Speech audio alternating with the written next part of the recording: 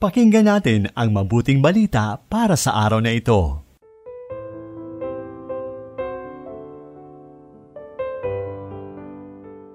Magandang araw ng Martes, mga minamahal kong kapanalig.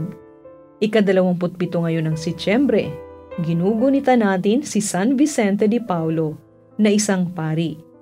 Kilala si San Vicente sa kanyang wagas na paglingap sa mga inabandonang bata at matatanda sa lipunan. Ang kanyang taimtim na panalangin sa Diyos at kababaang loob ang naging susi sa kanyang paglilingkod. Tagapagtatag siya ng Congregation of the Mission at ng Daughters of Charity. Isang mainit na pagbati po ng Happy Feast Day sa mga pari, madre at brothers ng mga kongregasyong ito. Ako po si Sister Ameline Paglinawan ng Daughters of St. Paul. Pakinggan na natin ang mabuting balita ayon kay San Lucas, Kabanata 9, talata 51 hanggang 56.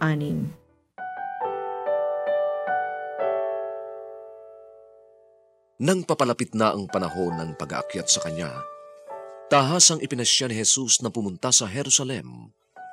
Nagpadala siya ng mga sugo upang mauna sa kanya at pumasok sila sa nayo ng mga Samaritano para ihanda ang kanyang matutuluyan. Ngunit ayaw nila siyang tanggapin dahil papunta siya sa Jerusalem. Kaya sinabi sa kanya ng kanyang mga alagad na sina Jaime at Juan, Panginoon, gusto mo bang tumawag kami ng apoy na babagsak mula sa langit para puksain sila? Lumingon si Jesus at pinagwikaan sila at sa ibang bayan sila nagpunta. Mula sa panulat ni Sister Gemma Maria ng Daughters of St. Paul, ang ating pagninilay ngayon. No entry. Kapanalig, saan ba natin nakikita ang sign na no entry? Kulay pula na pahalang iyon. Lalo na ang mga drivers. Alam nila na notisya yon na huwag papasok o walang dadaan sa area na yon. Yan ang polisiya ng mga Samaritano sa mga Hudyo, lalo na't papunta sila sa Jerusalem.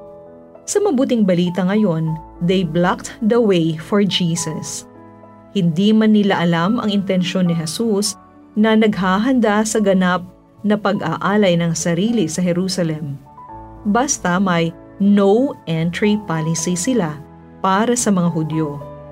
Kaya sumakabilang nayon sina Jesus para doon dumaan. Naalala ko ang opening reflection ni Bishop Ambo David para sa National Synodal Consultation na ginanap sa Tagaytay noong July. Bukod sa mga obispo, mayroon din ng mga pari, mga madre at ibang laiko. Bagamat inadres ni Bishop Ambo ang pagninilay niya sa mga participants ng Synodal Consultation, nakatuon din ang message para sa ating lahat. Hinighlight ni Bishop ang pagiging kaminante ng bawat isa sa atin.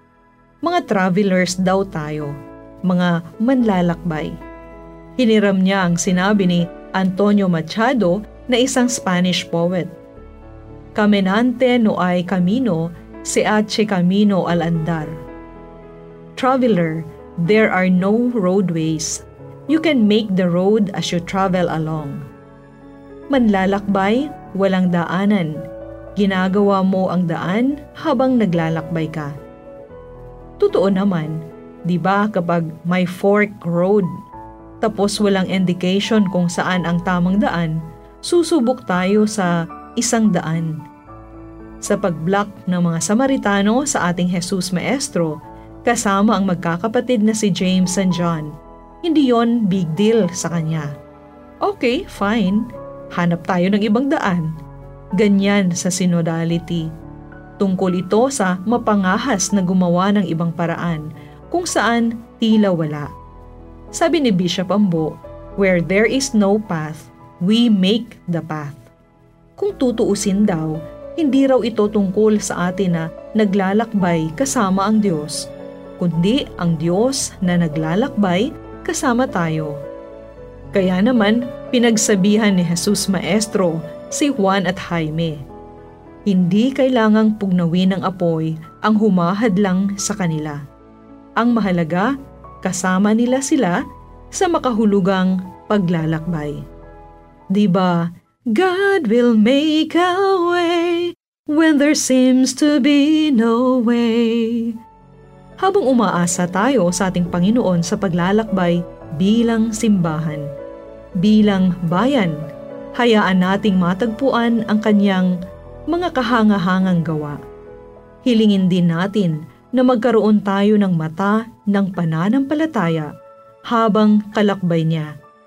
Kahit maraming sakit o unexpected problems, may matutunghayan tayo na ibang perspektibo para tayo lumago bilang tao, bilang simbahan, bilang bayan.